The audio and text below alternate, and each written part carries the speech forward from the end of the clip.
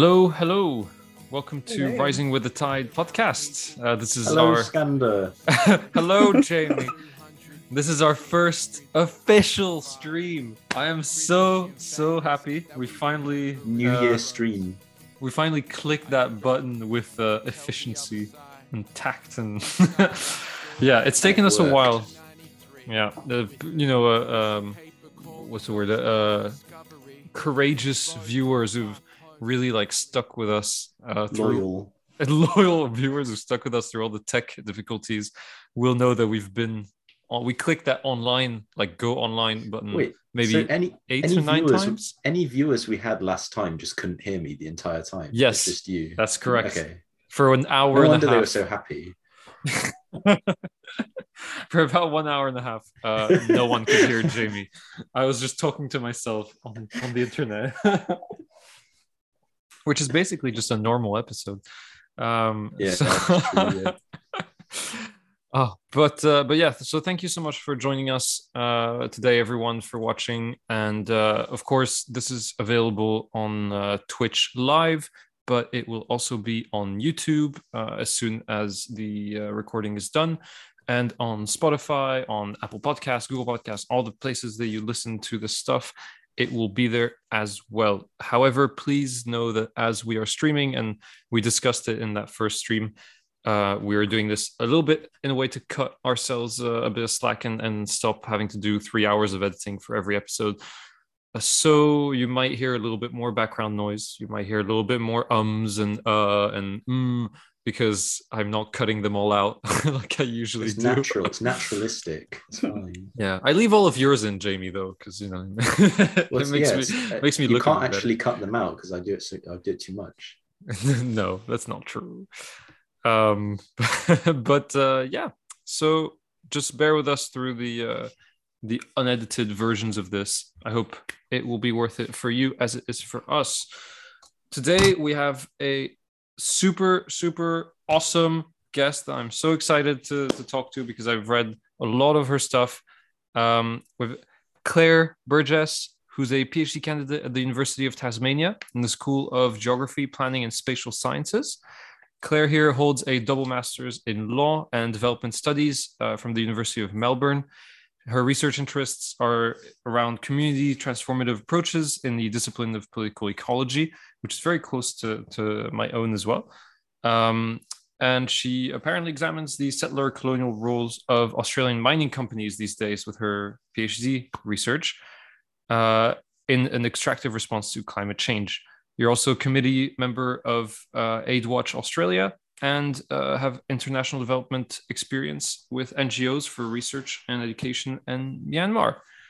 It's a pretty impressive CV, I have to say. I'm super happy to have you on. Thank you so much for coming, and thank you so for much waking for up early having for me. us. Yeah, no worries. No, it's an honor. I really enjoy your podcast. Thanks for having me. Oh, thank you, because I know you are currently in Tasmania. Yeah. Yes. Yep. Lutruwita is the local Aboriginal name for this area. Yeah, and I grew up here. Little island off an island.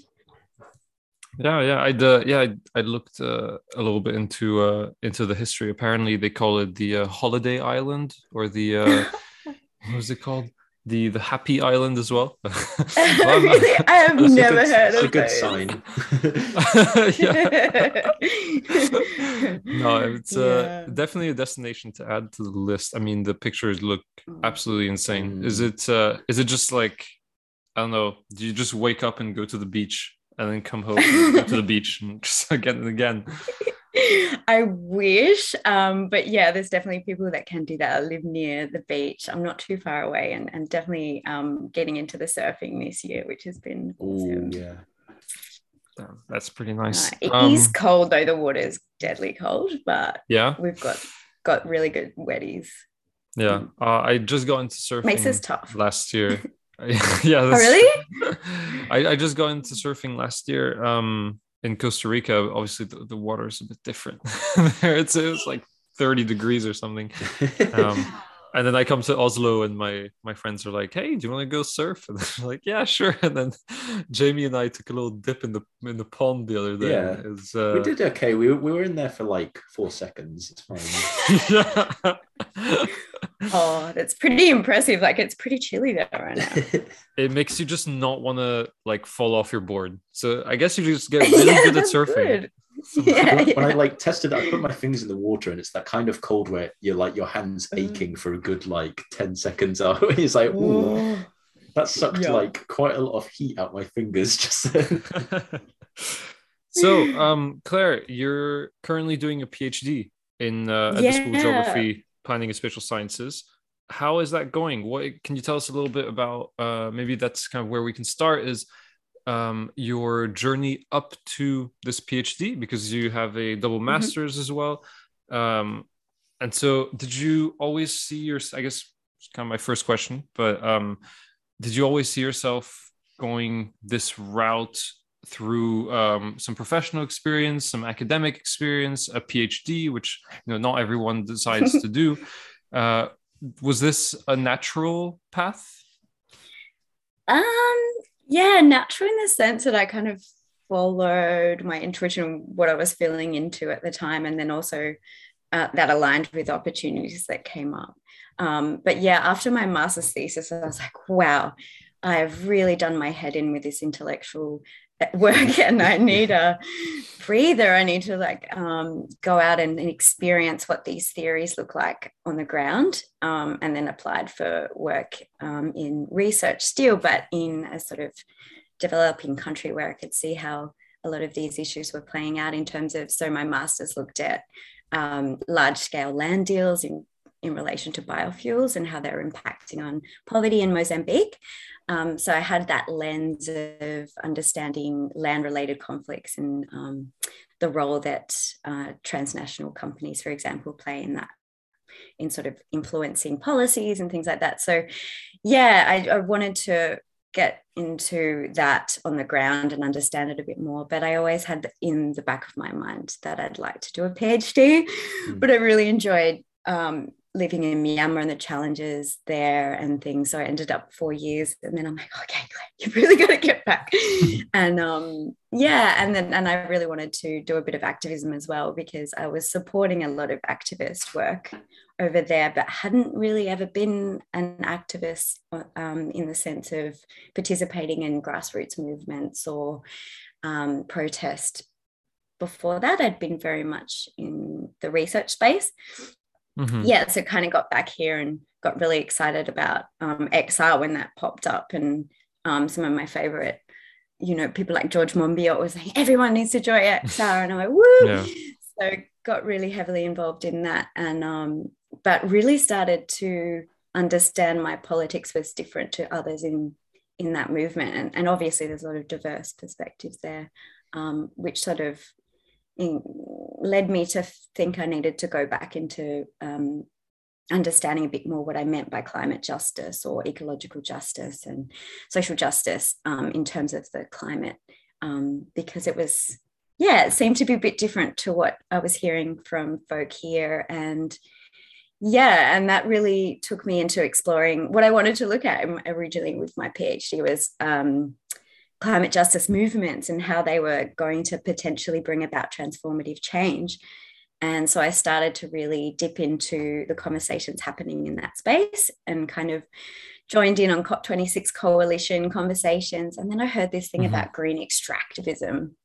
I'm like, what is that? Because it kind of ringed a bell for me, because I'd explored biofuel projects, which were sort of a result of green, quote unquote, policies in the EU. So I had some understanding about green grabbing and these concepts, but hadn't heard green extractivism. And I'm really grateful for a close friend and comrade who I've gotten to know through XR, who works in Ecuador in relation to green extractivism issues, and is really connected to local groups there who started to campaign around this issue.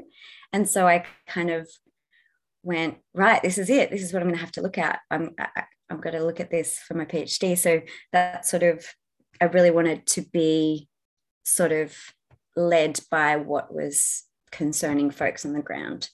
And that's sort of led me to where I am now. But yeah, it took me a little while to feel out what I should look at. And I really wanted to understand what was going on from the perspective of the grassroots campaigns. So I spent a lot of time this year connecting and building relationships with folk, which meant that my literature reviews are really being smashed out at the moment. But yeah, I feel like I'm grounded in at least grounded in the struggle. And I think, it's really important that political ecologists these days just own that it, we're in a planetary crisis and we kind of need to be in solidarity and so that's where I'm at. That's how I got there. I guess after like having these like practical activities, like seeing these struggles in the real world, that would have like changed the way you see not just your research, but like how you approach research, like completely. Yeah, absolutely.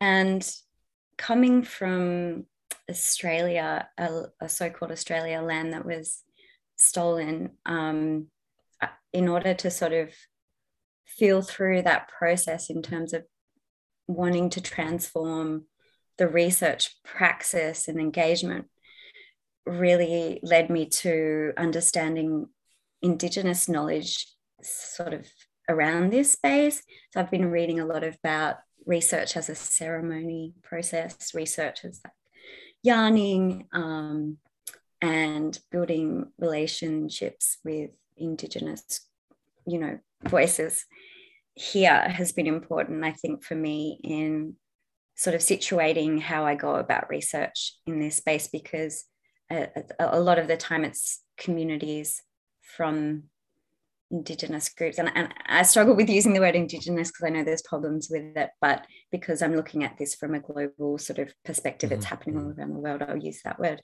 And so that has led me to engage with a lot of long, lengthy conversations with people and sort of learning about how we can co-produce knowledge together through these yarns and walking and exploring even movement in some ways. I've been exploring movement as a way to kind of store my research, if that makes sense.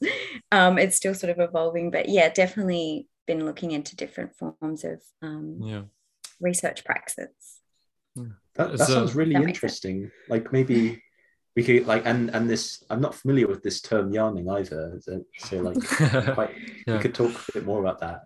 Maybe. Yeah, it's like to have a yarn. It's definitely come out of in Aboriginal English in Australia, and to reflect the democratic processes that those societies rely on when making decisions, which would be, okay, there's no timeline, right? You sit down and there are unspoken protocols that everyone knows they need to sort of abide by, but the process of coming to a resolution requires like listening to everyone, sort of active listening and allowing the conversation to evolve in a way that it becomes a collective conversation. It becomes one whole yarn that everyone embraces and then comes to the same conclusion together, which I find quite lovely. And I think academia does do that to some extent. You're reading what people are saying, and then you're saying, this person says that, this person says that, and then you're like, this is where there's a little gap, and this is where my contribution might be to add to this yarn. And so that seeing it as a relational process, I think, is important, because it transforms that idea that we are competing with each other and we're like, this is my idea, you stole my idea, or something like that, that creates those divisions that we're trying to, I think, as political ecologists, challenge. And I like that it's not, there's obviously constraints with my PhD. It is time bound to some extent, but working through the process of having lengthy yarns with people that I want to bring into the PhD and have those voices be heard in that as well. Somehow, we'll see. That's the intention. Yeah. I was super excited I am super excited for this episode because I think one of the main reasons for it is that I bring this up from time to time. But as you said, like the political ecology topic, especially of green extractivism and such, has kind of like seemed to kind of just appear in your life a little bit, right? And like kind of grab you. And I feel like it was the same for me as well. And I feel like it's the same for a lot of people. And one of the people that kind of helped out, I guess, with this interest was Xander Dunlap, someone that you've had a bit of yarning with. You've told us before. And so since that episode that we did with him, it's true that it really like brought, at least I know myself, it brought me into a lot of this this zone of really thinking more critically about the solutions that we're given, about these like holy grail kind of solutions, and so I'm really excited to get like a little bit deeper into this topic specifically, because we've been able to touch on it a little bit here and there since that episode, but we haven't really had an episode kind of on that topic, I think, at least not in as much depth. So I'm excited to get into that a little bit. But on the topic of yarning, I want to know, how do you feel about the like limitations that that academia might put on you in terms of, for example, like your PhD? Like this is something that I'm sure a lot of PhD candidates would be, very curious in, is like these sort of not alternative, but like different methods of research and such that you just kind of talked about.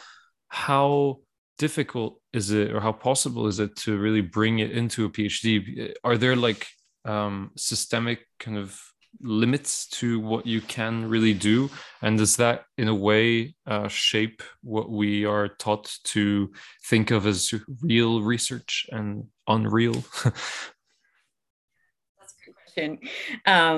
Certainly think there are challenges within the academic institution around that, specifically regarding sort of ethics applications and needing to kind of fit this rigid structure that has sort of quite narrow purposes, and it's not really fit for purpose in engaging in a broader discussion about ethics, which would, I think, lead to more conversations around the importance for relationality and yarning in research.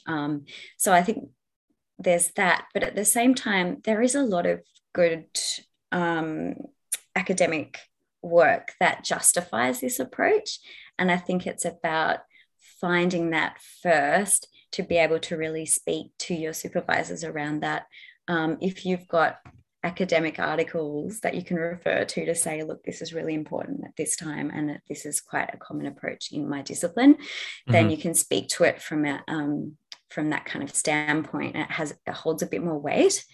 But yeah, it took me a little while to recognize I needed to do that. I just thought instantly, oh, my supervisor will get this, like they'll totally get what I'm doing, and I don't need to really explain it, it makes sense to me, so it should make sense to them. And then it's sort of like, but I had to realize that no, I need to really kind of be good at communicating it and explaining what I was trying to do. So as a tip to others wanting to do that, it's good to sort of just read a little bit around what transformative guidelines there are around and decolonial methodologies. There's some good stuff out there.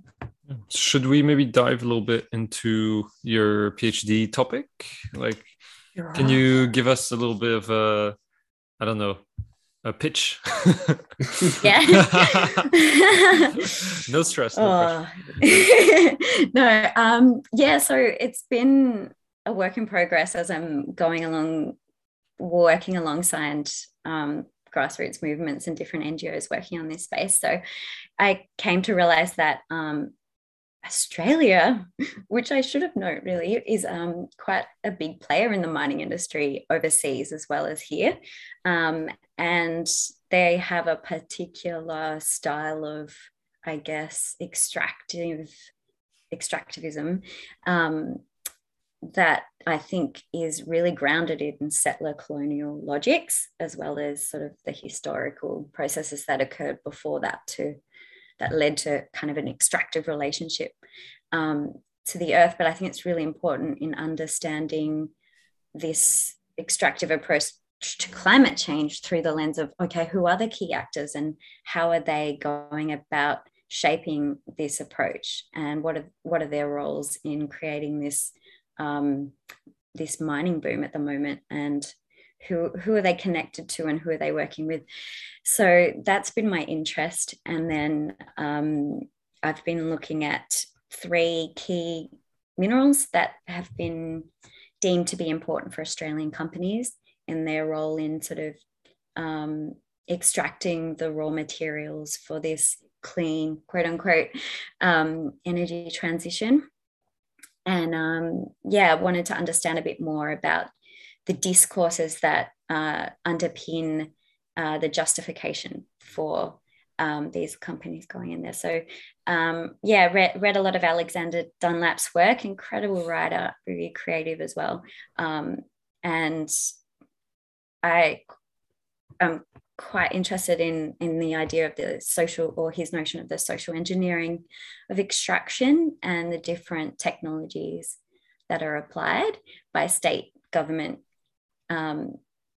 connections in order to sort of create social license for this. And it's quite concerning how insidious it really is, and the different soft and hard technologies or techniques that are used to ensure or coerce communities into these projects, and the divide and conquer tactics and things, and how that's really grounded almost in the same logics as colonial occupation, both the missionaries for the soft and then the sort of hard techniques of the government and the invaders that we call them here.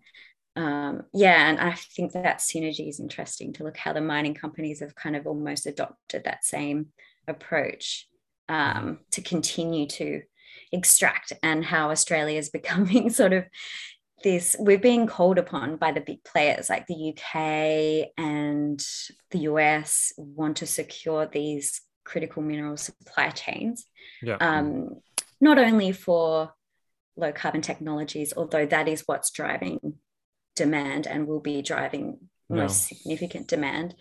And obviously they also want to keep a line of access to these metals for military equipment and a range of other technologies that is relied upon to maintain this kind of modern crazy world that we live in.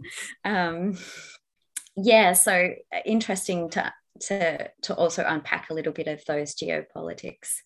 And I'm still drilling down in terms of case studies, but I think there's one really important one that I want to unpack, which is South Australia, which is held up by sort of green politicians and other folk that are sort of more left-leaning as this sort of beacon of the best kind of example of adopting renewable energy in Australia. And there are sort of more right-wing, I would say, politicians, so liberal government, but whilst they are transitioning to renewable energies, they have taken a lot of land from Indigenous people. They've stripped land rights from them to access the world's largest deposit of copper in this gorgeous area called Lake Torrens. And so I think it'll be interesting to examine the discourse that goes around the justification of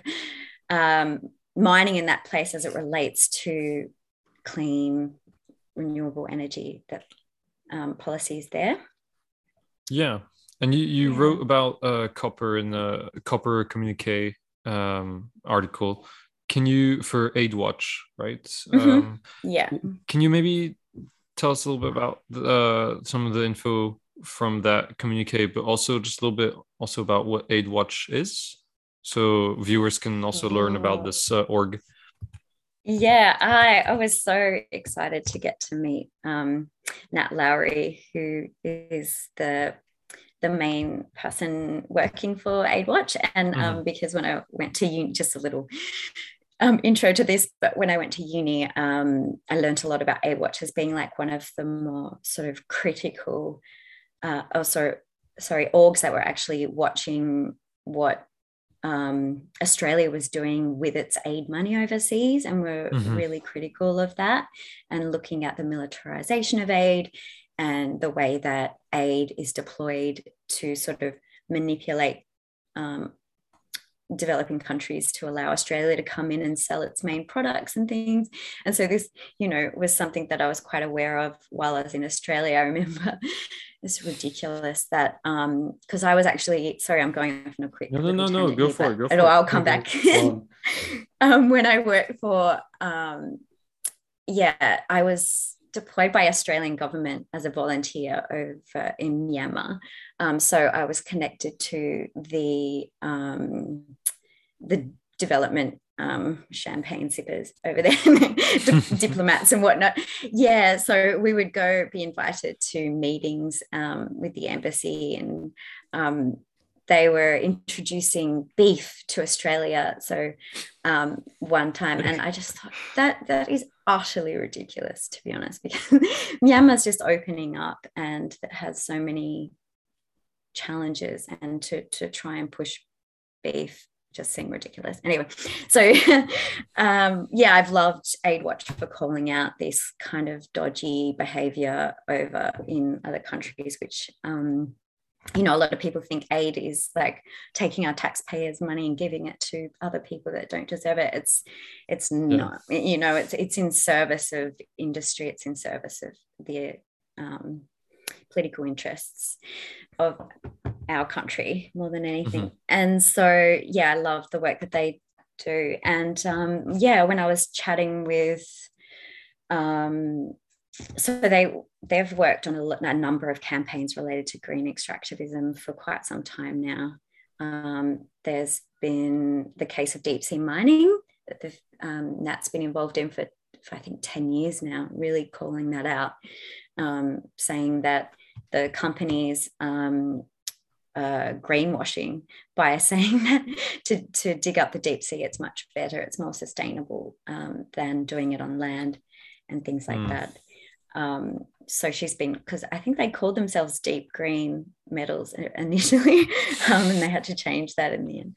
But and she's also been supporting, or AidWatch has been supporting a SEPIC campaign, which are a group of concerned sort of civil society groups and folk on the ground in Papua New Guinea, really concerned about a big project over there. It's like a massive development project, but part of that is a mining for copper along this stunning, what has been sort of listed for tentative status as World Heritage Area. So AidWatch has been, I guess, supporting grassroots movements, calling out this kind of green extractivism in terms of, when I say green extractivism, I mean sort of indirect green extractivism. So green extractivism is when... I feel like we should define it maybe for our viewers who aren't super familiar, because it like we see it a lot when we work with it, but it is quite a niche term otherwise. Would you say that green extractivism is a philosophy or an approach towards extracting raw primary resources from the earth with the defense that it will be used for climate change or green use? Would you say that's kind of a... very That's brief. a good, yeah, definitely. Okay. Yeah, and I think it's still an evolving like concept as well, but because extractivism, the concept of extractivism has a history of being used by grassroots movements as well as academics. So there's this kind of interweaving of and evolving of this term that's very quite political, and when you're using it, I guess it needs to be recognized that you're taking a stance, that you are playing a role in a global struggle by using that word. And so for green extractivism, it's been used by some activist or NGO groups as a term, to cover the whole spectrum of the supply chain demand for renewable energy and other low carbon technologies like electric vehicles. Whereas it's been defined by academics like Dunlap as encompassing more the extractivism of the vitality in terms of the sun, of solar and wind, and the conflicts that go around the rollout of that technology. And the indirect green extractivism is referred to as the processes that lead up to that, that are quite extractive, such as the extractivism that goes on with the raw materials. And extractivism, is a contested term in terms of its definition. And some folks in the academic space refer to it as kind of like a totalizing mindset that's sort of eating up the planet, and a way of relating to not just the earth, but to each other, or to consuming, and sort of like a mindset. Whereas, you have scholars from Latin America who speak about extractivism as a particular type of mining extractivism or agriculture extractivism that pertains to transnational companies coming in, taking the material and then exporting it, and that leaving that particular nation and local communities quite deficient and used. I've seen a lot of like anti-capitalist critiques of it. I mean, like people linking it to capitalism in the sense that a capitalist system is inherently extractive, or produces extractivist contradictions throughout it. I just want to maybe hone in very quickly on the copper communique. There's something in it that really like stood out to me when I read it, which was you wrote copper, according to Goldman Sachs, is the new oil. That's quite a key sentence, I feel. If Goldman Sachs is if they're themselves, they are admitting or just saying outright that they view copper this highly, and that apparently you say also that it's, the demand for metal in general will increase by 600%, with copper related products by proportion the highest consumers of metal. So we're kind of going to see if we're not already seeing a sort of gold rush in a sense towards copper. And again, do you think that this rush is going to maybe lay bare a little bit more the extractive, like this extractivist philosophy that we talked about? Because I feel like it's still very, like I said, niche thing. Not that many people really think about it. And even, I mean, I remember we had one guest that was supposed to come on the podcast once, and I dared to say that the electric vehicles might not be the absolute total solution we put them out to be because of the extractivist potential, and and we got blocked on Twitter for that from him. Wow. He just blocked us straight up without saying anything else, just saying you should watch what you say before you say it, or else before like spreading misinformation or something. So I mean, even, and this is like someone with a doctorate, like this is a professor. So a lot of people are still kind of with their heads in the sand about this. Yes. Do you think that this, like people like, I mean, companies like Goldman Sachs kind of saying it outright, and admitting kind of that this is also for green tech. Do you think this will put the issue a little bit more to the front of the stage? Yeah, look, I don't know. And it depends, like there's a lot of diversity around how something might convince people that these technologies aren't necessarily what we hold them up to be. And it depends, I guess, on your values and your politics and what you really are striving for and what you want to see happen in the world and where you're coming from. And so I think like it actually, for me, when I really realized that renewables, quote unquote, were not what we thought they were, I actually felt physically sick. I had a very visceral experience, and to start even thinking in my mind to challenge it was a real struggle that I had to work through emotionally. And I think there is a lot of emotional attachment to this idea that fossil fuels can be replaced by renewable energy. And so Xander looks at that, like that dichotomy and the problems with that. And so I think there is something in that needs to be challenged and worked through. But certainly looking at companies and their language and how they're going to make profit from it might be a point that changes folks' mind. But that said, I think it's the scale is what's going to get people potentially. Okay. So, for example, in order to reach the 2-degree scenario set out in IPCC targets and considering the climate commitments, we'll need, according to the research I've been looking at in sort of sciences around sort of economics and applied sciences and what are the other places?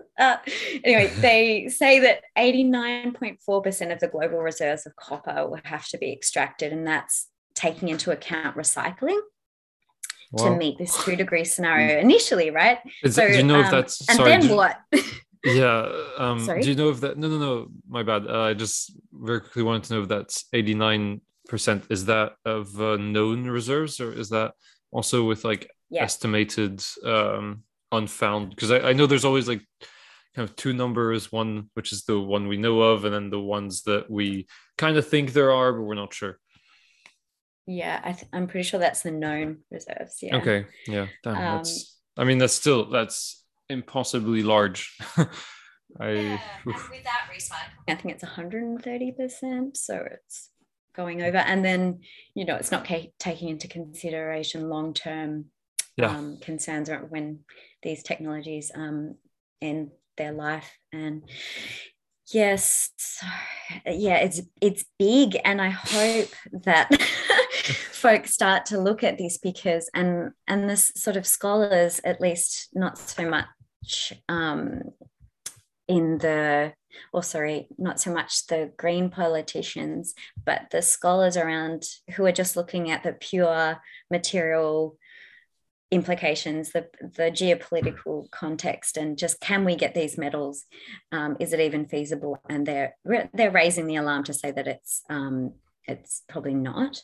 So then, and that's not even considering like the impact on ecology, on local communities who are being dispossessed violently often, or the emissions that go into these mining activities. The mining industry is one of the most heavy energy intensive industry and destructive in so many ways, and polluting. And so, it really gets my goat that they're now able to say that what they're doing is saving the planet, and they're playing that role in. Yeah. And what? But hopefully, No, you're right. I think hopefully people learning a bit more about these global supply chains and how insidious they are and connected to dirty money and all the rest of it, and how mining industries are playing a role, they'll start to realize that actually this is potentially what we need to be looking at, these supply chains and these addictions to raw material, and how that we're hoarding so much of that end product in our wealthy nations, and that's what's upholding our so-called way of life, and that there is a real cost to other people and other environments as a result of that. Yeah. I wonder, because I guess a main sort of element that the discourse of green extractivism is trying to sort of turn on its head is like, this is renewable, this is all good. I wonder if these sort of, I'll just say like extractive groups or extractive bodies, do they even try to address when they, seize the land of indigenous or local populations, or when violence breaks out? Do they even try to formulate a discourse for that controversial element, or is that something they just try and sweep under the rug completely? Yeah, it's something I need to look a bit more into, but I think is it Stuart Kirsch looks a bit at how science is often deployed to justify mining activities, and it's very biased, and but to sort of make these conflicts out to be just a clash of culture. Right. And yeah, so they're just not educated about the benefits of what we're bringing, and they need a bit more because they're backward Indigenous folk who don't quite understand the importance of modernization, and so they're the same kind of colonial logics actually. Yeah. And that is still really pervasive today. Right. I was invited because our geology and geography departments are connected at UTAS, which I'm like, but this is the geology department is all funded by pretty dirty sort of Rio Tinto and whatnot. And anyway, so I got invited to this day of celebrating Indigenous peoples across the world from the geology sort of department. I'm like, this would be good. What if I go, sat down there? And then they basically just started speaking about Indigenous people from various different sort of mining areas that had been untapped for mining. So they had started talking about the different Indigenous people in DRC. I'm like, this is interesting. And they started talking about Indigenous people in Ecuador. And then one lady said, someone asked a question about the conflict in Ecuador. And she's like, they're just backward. They don't know a lot in Ecuador about things. And and that's what's behind the conflict, not this actual genuine concern for their livelihoods or genuine concern for the ecology, or there's no recognition of Indigenous relationality with in terms of responsibility around taking care of the vital life systems that sustain us. So none of that. It's just like they are uneducated, backward, non-modern people on the periphery that we need to just give we need to educate or physically remove and get them out of the way. And we know that there are a lot of violent tactics that are used to threaten the folk who I think we should all just stand down. I think we should all just carry like colonialism whistles and just start going whistle like hang on. As soon as someone starts speaking bullshit like that, you just press the button for the alarm instantly. Next to the fire alarm, that's cringe colonialism right there. Stop it. No. But I actually got up and walked out and did a bit of a shut the door really loudly. I can't believe myself. My physical reaction was like, and I got up and I walked out, and then I went back into my room. What are the people nodding their heads? Like, was this not a controversial thing to hear? Like, and sometimes, I mean, I think sometimes it takes a lot of different forms, that colonial mindset. Like, it can even kind of like, I remember we had a talk with a talk, if you can even call it that, a book debate organized by the University of Oslo with Björn Lomborg, one of the most one of the most infamous climate skeptics, let's just call him that. It's been nice to him by calling him that. And there was a question at one point from the audience where a lady walked up and she said, I think we need to address the white elephant in the room. And me and a bunch of my classmates looked at each other, and because it's been a terrible, terrible event where he was just allowed to just say climate skeptic stuff. And we just looked at each other and we said, white elephant in the room. Maybe she'll address the fact that all the guest speakers so far have been men and all of them white as well. And then she just goes and says, we need to address the white elephant in the room. The fact that overpopulation in the global south will basically doom us all because they will use so many resources. Oh God. And we were like, oh no, what is she doing? So and like I spoke to her afterwards, trying to explain to her that that I think that stuff is vile and also completely unfounded. I mean, it's pure Malthusian thinking, and she, I think she just didn't understand why it was, it's obviously not to defend her, but I think that a lot of these people who have these kind of like colonial mindsets haven't even really like entertained the idea that it could be colonial or that it could be kind of paternalistic. And so I don't know, and it's strange to me that they don't. But I guess you kind of are also a bit of a product of the world you grew up in. And our world is colonial and paternalistic. That's for sure. Absolutely. Yeah, we've internalized that. And I think in Australia in particular, being a mining economy, we've internalized it quite a lot. Yeah. And not having a treaty with Indigenous people and things like that. We've had to really build our nation on these colonial mindsets. Quite pervasive. One of the questions that arises from your AidWatch article is, can copper mining be green? And that's so I feel like this stems a little bit from a more general discussion of I guess mining in general, can it be green? And that in itself I feel is a really important part of it itself of another conversation, which is how can we live a sustainable life that doesn't endanger things like progress in modern medicine, let's say, or some of the more like, I think, life affirming things that the modern world has allowed. Obviously, lots of criticism for modernity and for technology, etc. But one of the things I've always kind of struggled with myself is that is to try and like find this limit of like, okay, there is maybe no green mining, or at least it's impossibly difficult to make it green in any way. But surely we do need some mining for some things which are either life-saving or that we feel are life affirming. I don't know where, like, so I'm trying to like kind of put this piece of the green mining into that as a limitation in a sense. I don't know if you see where I'm going with it.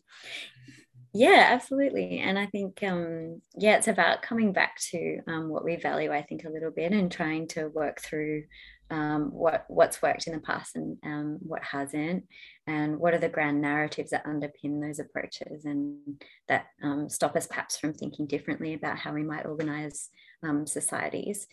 And I think a lot of it is also about having yarns and having diverse voices brought into the conversation and coming together collectively to talk about these issues and what we want to value in life and what we want to take forward.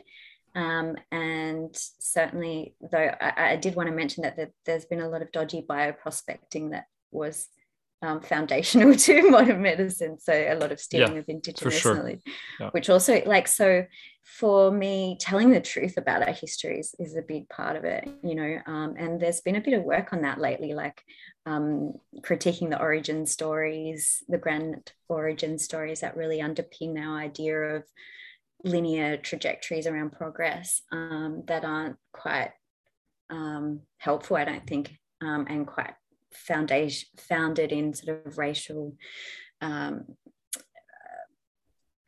ideas, and at the same time not really grounded in good science either. It like taken sort of cherry picking of various different things that happened and creating a sort of really simplistic linear storyline. And so going back to those stories and starting to untangle them and rework them based on, I think, collective values about what we want to see in the world. And humans, I think, are good inherently. We are both good and bad, and we have the potential to be quite exploitative, but we also have the potential to be really quite loving. And I think Indigenous communities in Australia over the years demonstrate, at least in their recounting of various different key events over the sort of last 30 to 40,000 years, which, you know, they have been really great at holding stories through art, culture, and ritual to remember these things, but that there's survivalist tendencies in us that that society sort of need to deal with and work out ways that how do we learn to and work with these sort of aggressive tendencies in ourselves and create societies that are holistic and about sort of land-based kind of local reflection of the ecology almost, and create our societies based on that, sort of humble societies, I guess. I know that's challenging to think about now given how hyper, you know, modern we are, and but I think it comes back to coming together and really talking and about the stories that we've told ourselves over the past, and a bit of truth telling, and working out what we want to keep and what we don't in the future. I guess what I was more like going towards was things like you know, like X-ray machines, for example, or MRIs, let's say wheelchairs, like things that I think a lot of people would have you'd have a very hard time convincing to kind of leave in the past, in a sense. Any person would have a hard time convincing me personally to leave X-ray machines in the past, but X-ray machines need copper as well as other rare earth minerals. So I guess I'm always kind of conflicted in that, like, where is that like baseline if we do things like degrowth, or if we do things like just degrowth in general. Where's that baseline at which like we say, okay, this much we actually do need, and at what point does the morality of it kind of like get flipped on its head, where, well, we need this metal or else all of these people are going to be affected in life-altering ways, but to get that metal we need to take over this locale and their mine, and et cetera, et cetera. So I don't know if this is something that you've thought about a little bit. Well, I guess again I keep coming back to that, what do we value, and that should be those narratives we have about what we value should dictate what we keep in terms of technology, and what technology should remain and what shouldn't be scaled up. And I guess it does come down to a little bit of critiquing capitalism, because capitalism is just like, once it gets a hold of technology, like, right, how do we ensure that this is something we can appeal to the masses with, and that we can roll it out everywhere and everyone can get a hold of it, and how do we build into that a short lifespan so that you can then have to buy another one. And so there's I guess I haven't thought super hard into what the impacts of other technologies. I think that just looking at this low carbon approach to climate change is really important, in the sense that if we follow this up, if we follow those low carbon technologies, trajectories without critiquing the social and economics and underpinning our way of life, we're not going to fix the climate problem, right?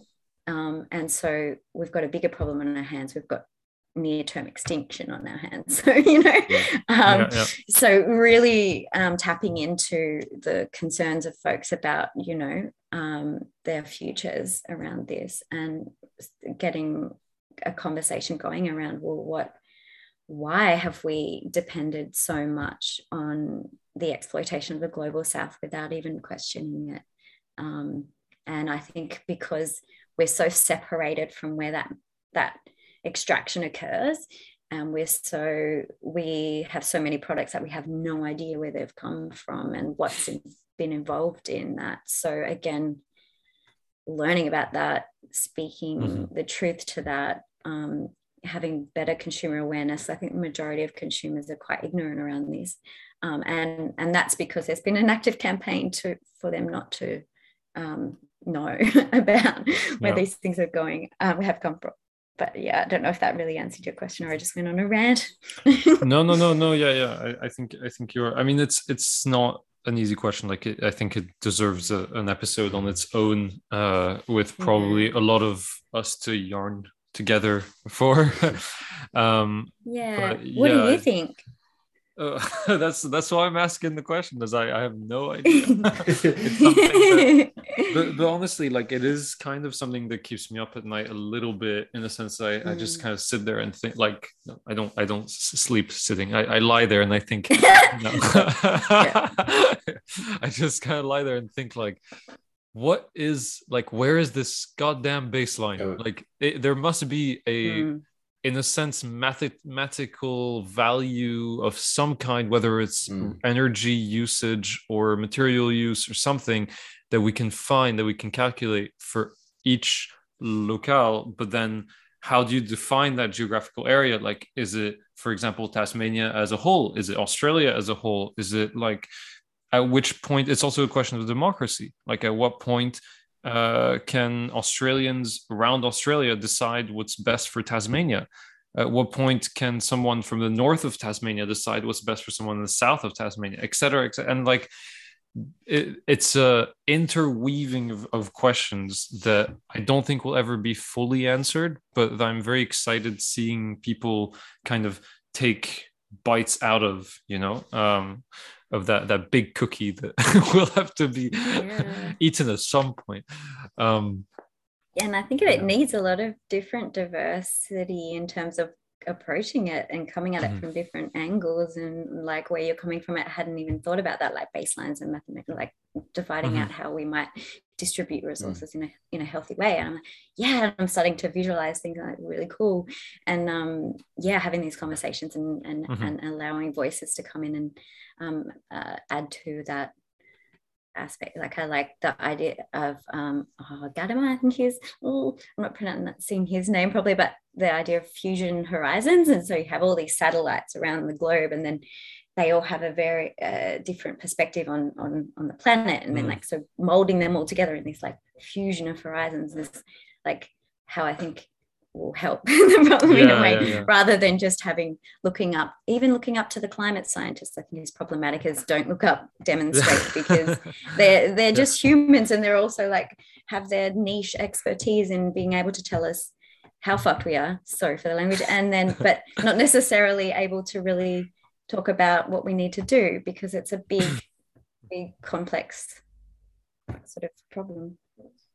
I agree. We need to find the right strategy and almost have the right infrastructure to have the actual population have a real input on these conversations.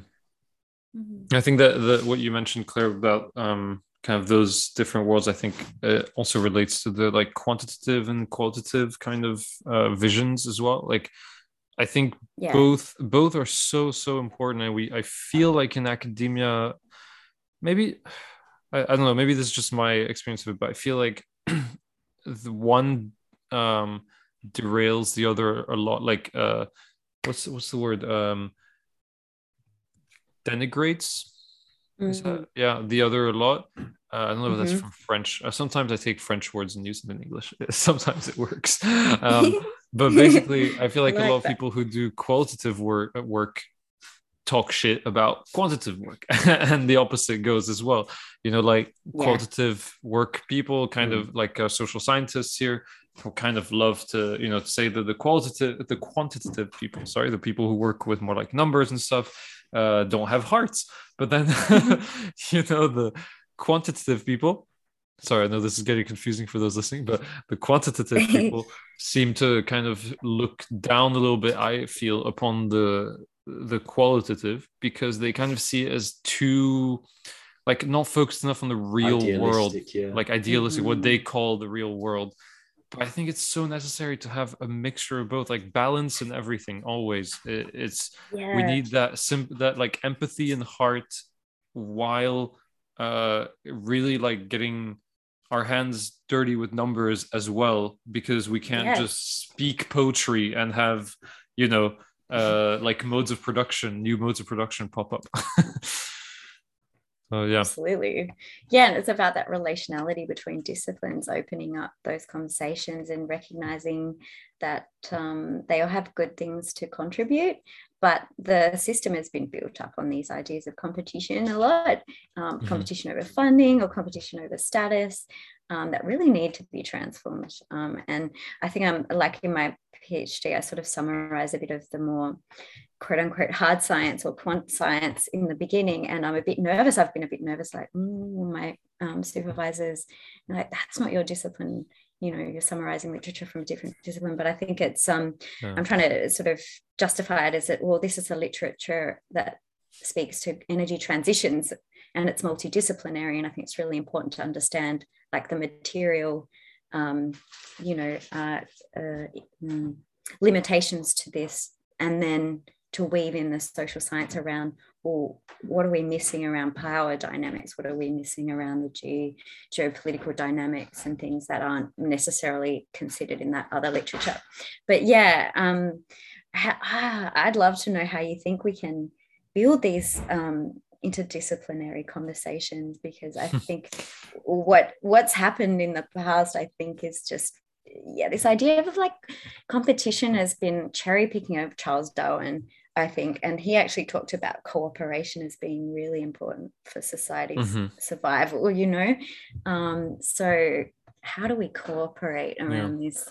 We had the absolutely amazing political ecologist, although I think he hates calling himself that, Paul Robbins, on the show. One month ago, something like that. It's before Christmas. Awesome. Yeah, he graced us with his presence. Absolute legend of a man. But yeah, no, I actually, is it here? No, I have his book somewhere.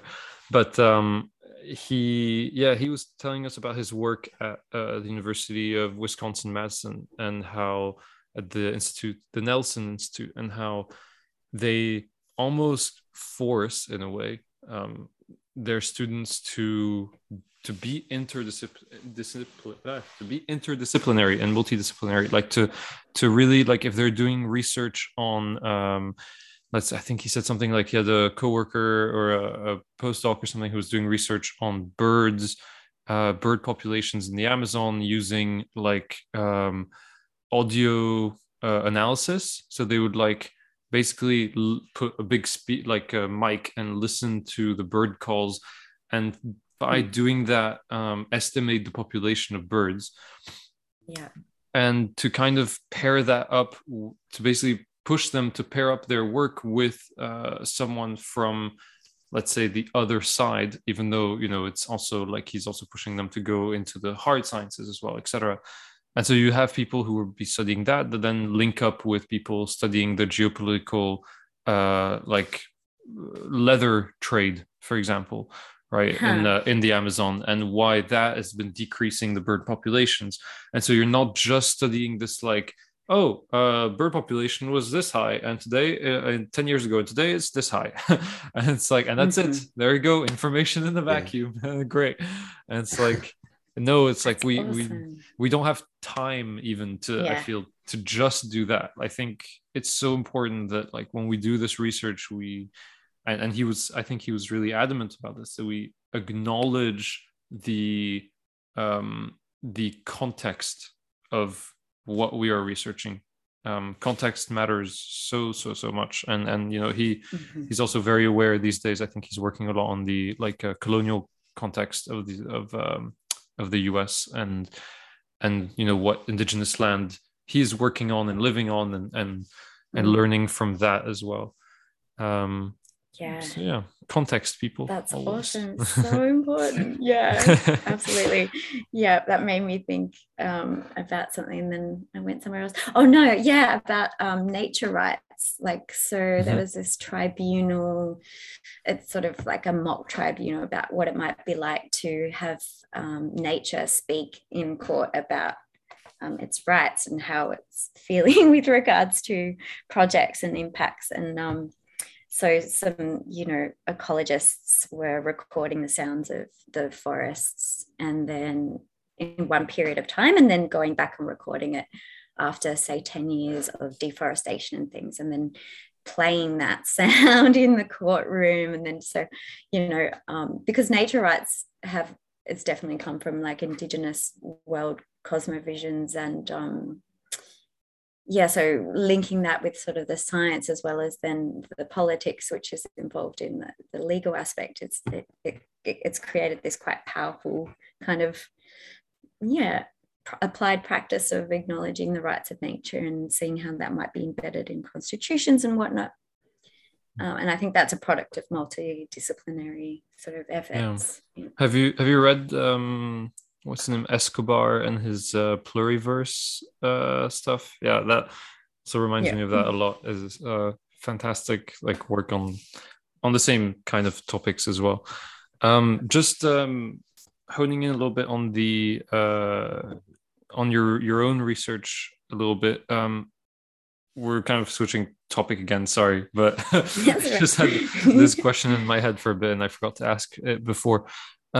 Has Australia made some like significant steps in the past, in like the recent past, in terms of mining and its approach and stuff? Like, I was wondering basically if the government kind of line has been consistent in terms of how much should be taken from the land, how much should be imported or exported. Like, I know that a lot of countries, like global north countries, are kind of seeing these like resistance movements to it's like a weird simultaneous thing where they feel like they need to be protective economically, and especially not given to anything like the Chinese markets, for example. And so they feel like they need to get all their rare earth minerals and stuff at home. And then at the same time, they see people from like, so the places where they're going to mine, like, rise up in defense of that. And I wonder if you could just give us like a little overview of the landscape of like Australian mining, if you could. Yeah, sure. Well, I'm still learning a lot because I've been overseas looking at other countries previously, but definitely the government is pro-mining without a doubt, and there is a revolving door within the government mining council nexus, like people come in and out. And I think it was Scott Morrison talked about our clean energy policies before going to COP26 as we're just having a key role in the mining aspect of clean energy, and that because we're good at digging stuff up. And so the landscape is that, we need to get these metals and we need to get them now. And what Australian companies are saying in collaboration with the various different shareholders and stakeholders that influence their narratives, which reach across to the US, because most of our companies are owned by US interests, aside from Twiggy Forrest, who is like really weird green savior character, but that's another story. Calls himself Twiggy, and Forrest, and his last name is Forrest, but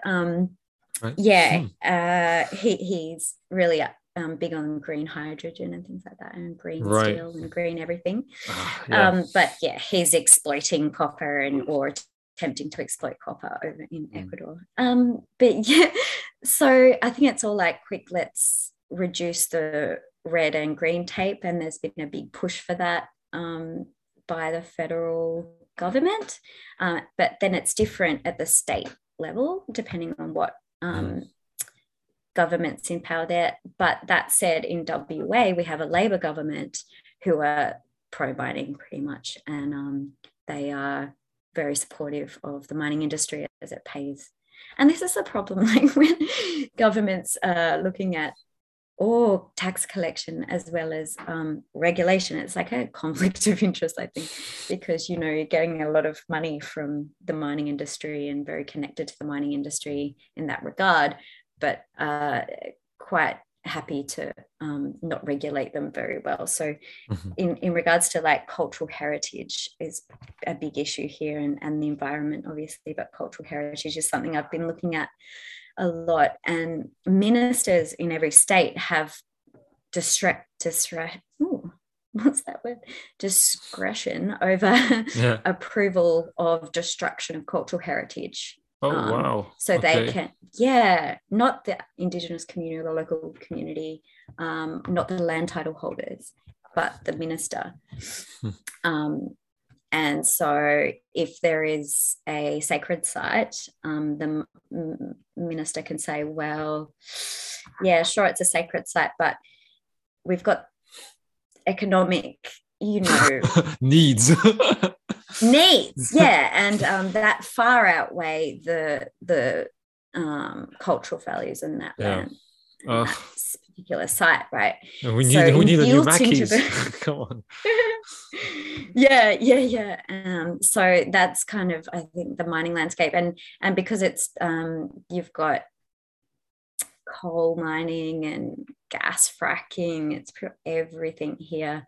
It really shapes the landscape. So the environmental law isn't so bad. It's that it's not really implemented with genuine to its intended purpose, if that makes sense. So again, the minister can decide whether a project goes ahead.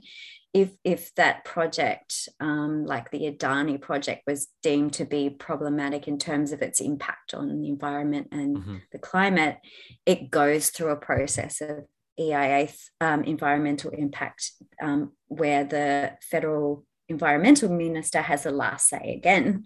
So no one really. So no checks and balances then. No, and so we've got the EDO here as Environmental Defenders Office, who are like constantly going to court and trying to stall these projects, but it's like putting out a little fire here and then a big one bursts over there, and it's I worked for a little bit with the environmental defenders and got quite depressed thinking about it, honestly. It's like there's such amazing, incredible lawyers, and they work to the absolute bone to just get one little win, and then it pops up again over there. Yeah. Does that make sense? Is there is there a large like population of land defenders and kind of insurgency against these things, or in Australia, I mean, specifically? No, not and Aboriginal groups are tending to be the ones to be more leading on the ground, sort of blockades and things like against Adani and various other projects. But there are some, like Blockade Australia are starting to do some pretty intense stuff, which is quite cool, like stopping trains and things.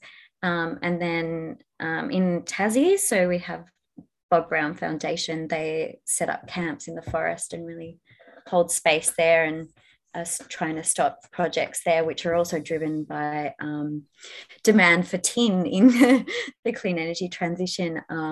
But yeah, it's there's a real campaign against anyone who engages in these kinds of activities, because we've had Rupert Murdoch controlling our media for quite some time. The language around eco-terrorists and all that has been even used by politicians and things. And so there's a real stereotype around that is quite pervasive. And because I grew up in a family that wasn't necessarily sort of connected to any green movements or anything. And so growing up, I heard a lot of that, the stereotyping around greenies and things, because I grew up in a town where there was the word for greenies. The greenies, the dirty greenies, dirty hippies, the ferals, all the different names, and like so many. And I remember like going to uni and then starting to challenge some of those stereotypes and being really hassled by people down from my way, down the Huon, down the small country where a lot of logging takes place. And it's like, wow, it's pretty pervasive, these stereotypes around people who want to defend the forest. And I think that's been a crafted sort of counterinsurgency tactic in a way by various actors. Yeah, and I guess I find this is often the case, like the lawyers you were discussing earlier, they're sort of taking the challenge head on. They're trying to say, like, please don't allow this extraction project to go through. And I find that maybe, it's about trying to like step back and change the culture itself, because that's driving the sort of public's acceptance of this activity. And so, I mean, that could lead into sort of like, because you said you were interested in sort of the intersection between community organization and academia. And I wonder, like, if you know sort of the ways academics can sort of contribute to a more progressive public discourse that may perhaps fuel more progressive actual policy. It's hard because academics are already so under the pump in terms of what they need to do and publish and teach, and so to have that time for doing the sort of advocacy work and community work is I think challenging, but I think it's so important as well. And maybe to build it into the practice of research would be important in the future, like it being a key component of teaching is that you go and sit with a community and hear their concerns about a project or something like that. I don't know, I'm just speaking off the top of my head, but somehow bringing in an action-oriented approach. But I think the challenges are that we're so often accused of being biased by doing that. So there was a scholar in our department who called out the forestry industry, or did some research on the forestry industry here, and it got torn to pieces by politicians and things, and a whole investigation into the department and whatnot. So like when there's really powerful players invested in research that's supportive of their industry, and you produce research that's not, it's hard. Look, I don't know what the answer is actually, but definitely visiting and being engaged in community is important, because we can get a bit trapped in our academic mindsets and the different tensions between, they said this and they didn't consider this that goes on sometimes, and rather than like I know I'm being a bit cheeky there, but like going and living and experiencing things a bit to give context, because there are quite a lot of people that get comfortable in their elite status and their cushy lives, I guess, and they don't know what it's really like for different groups, I guess. Hopefully at some point academic culture will develop where it's sort of expected that you would have, like, whatever you're writing about, you would have at least got involved in it in a real capacity somewhat recently. Beyond just sort of the objective lens of looking in at something and writing notes, participating. I think we're gonna have to slowly bring it to a close potentially, because I think we're running a little bit into an hour and a half soon, so it's gone by fast. But I did want to ask before we start wrapping it up though, about your previous research in Myanmar, especially, because that's something that we didn't really discuss prior to this episode, you and I. But I'm still really interested in what you were doing up there, and and exactly kind of how you came about going to Myanmar in the first place. Yeah, well, it was sort of that when I finished my master's thesis, I was going, right, I want to go and be in a situation where I can apply some of these theories and understand things within the context of those theories and see how things are happening on the ground and work with sort of more transformative organizations in those contexts. And so Action Aid, I get confused with it. AWatch, actually. I loved as well another organisation I thought was really grounded in participatory research methods and grassroots-led struggles. And when I saw that role pop up in the list of different volunteer roles overseas, I was like, yes, I need this. I want this so bad, because they do a really great work around land rights across the globe and really calling out extractive industries in the various spaces. So I came across them while I was doing the work on biofuels in Mozambique. So super keen to work for such a good organization. And there was a research role. So I went, yes, this is so good. And applied and got that, and was really lucky to go there. And so I worked sort of with the sustainable livelihoods team and the land team. There was because Myanmar was opening up to foreign investment, there was a real concern that land would be vulnerable to grabbing, like large scale land grabs, and that the reform process that was going on, there was concern that wouldn't consider, the rights of customary land around. There's quite a lot of various different Indigenous ethnic groups around the border areas, and where a lot of resources are located, like so many resources at the time. Myanmar was upheld by foreign investors as the final frontier. So there was this like rush to get into Myanmar and exploit as much as I swear every frontier is the final frontier. Every I know. it's just like, I swear, guys, this time it's the final one. This is it. Yeah, we don't need another one. Yeah, the moon's next. Gosh. Yeah. Mars.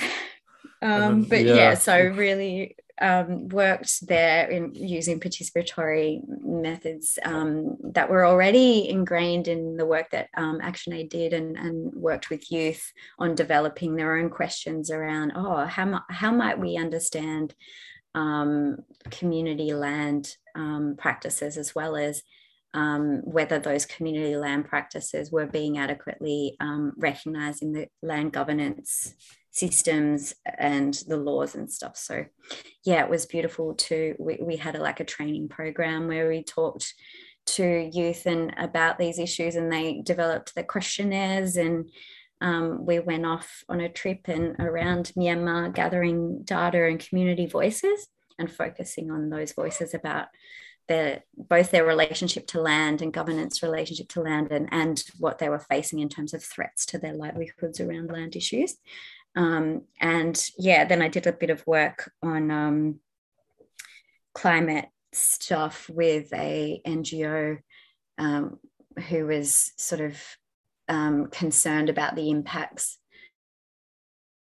not so much of climate, actually, the environmental impacts on Lake Inle, which is like a big sort of tourist destination, and due to the runoff that was coming down the hill and different agricultural practices in the uplands, they wanted to sort of introduce new farming practices up there. And I found that one a really challenging role, because it was pretty much going into Indigenous areas and saying, hey, your practices aren't quite good. This is what you should be doing. And by the way, you can tap into this global market and sell these products, and we'll link you in with a buyer. And it's like, whoa, that's full primitive accumulation, like getting them caught up in it, rather than recognizing Indigenous local practices, and that maybe the reason they're using fertilizers and things is because of other factors like climate or having their land taken or the rest of it. And that was a challenging one, but there were some good things that were being introduced, like organic methods and things that were helpful, I think. But that was Myanmar. But I came back after, the Rohingya genocide was pretty brutal, and a lot of my colleagues at the time didn't think it was that brutal, so I was a bit concerned. There was a lot of folk from the Burma majority population have internalized the like military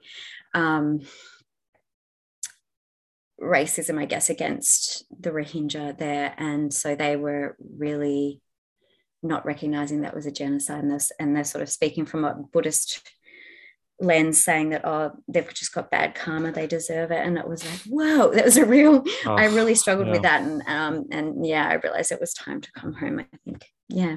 But thanks for asking those questions. I really enjoyed being on this show.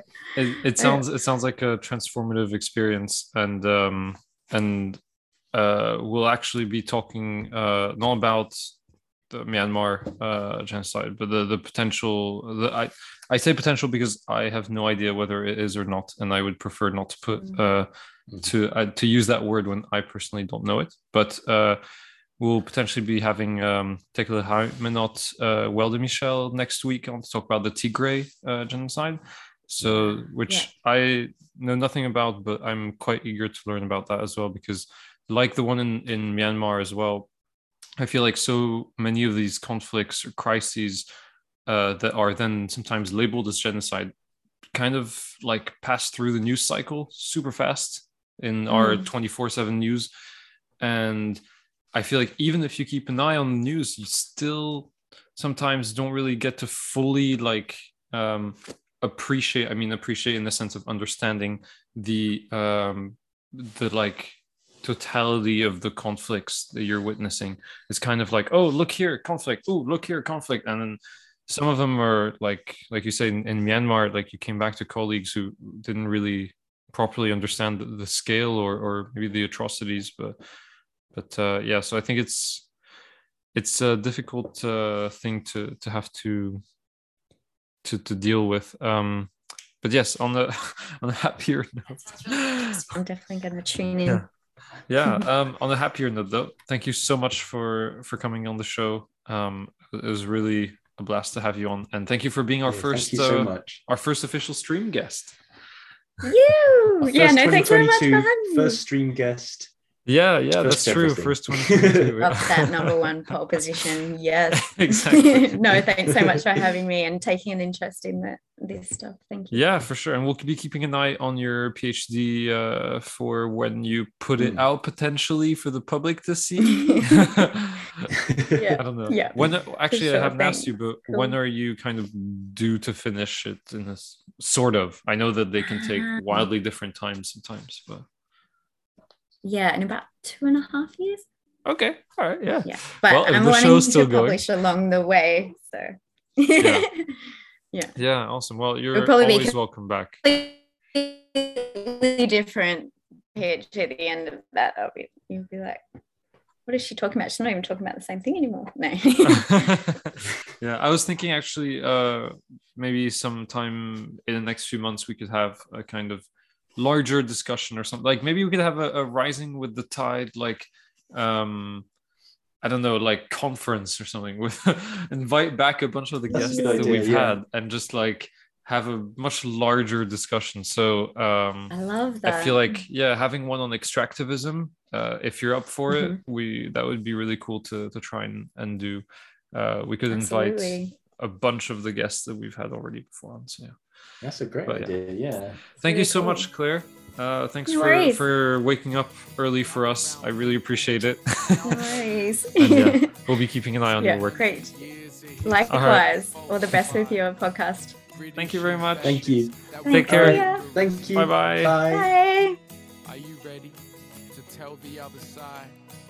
We started our story in 1493 with a piece of paper called the Doctrine of Discovery, invoked by Pope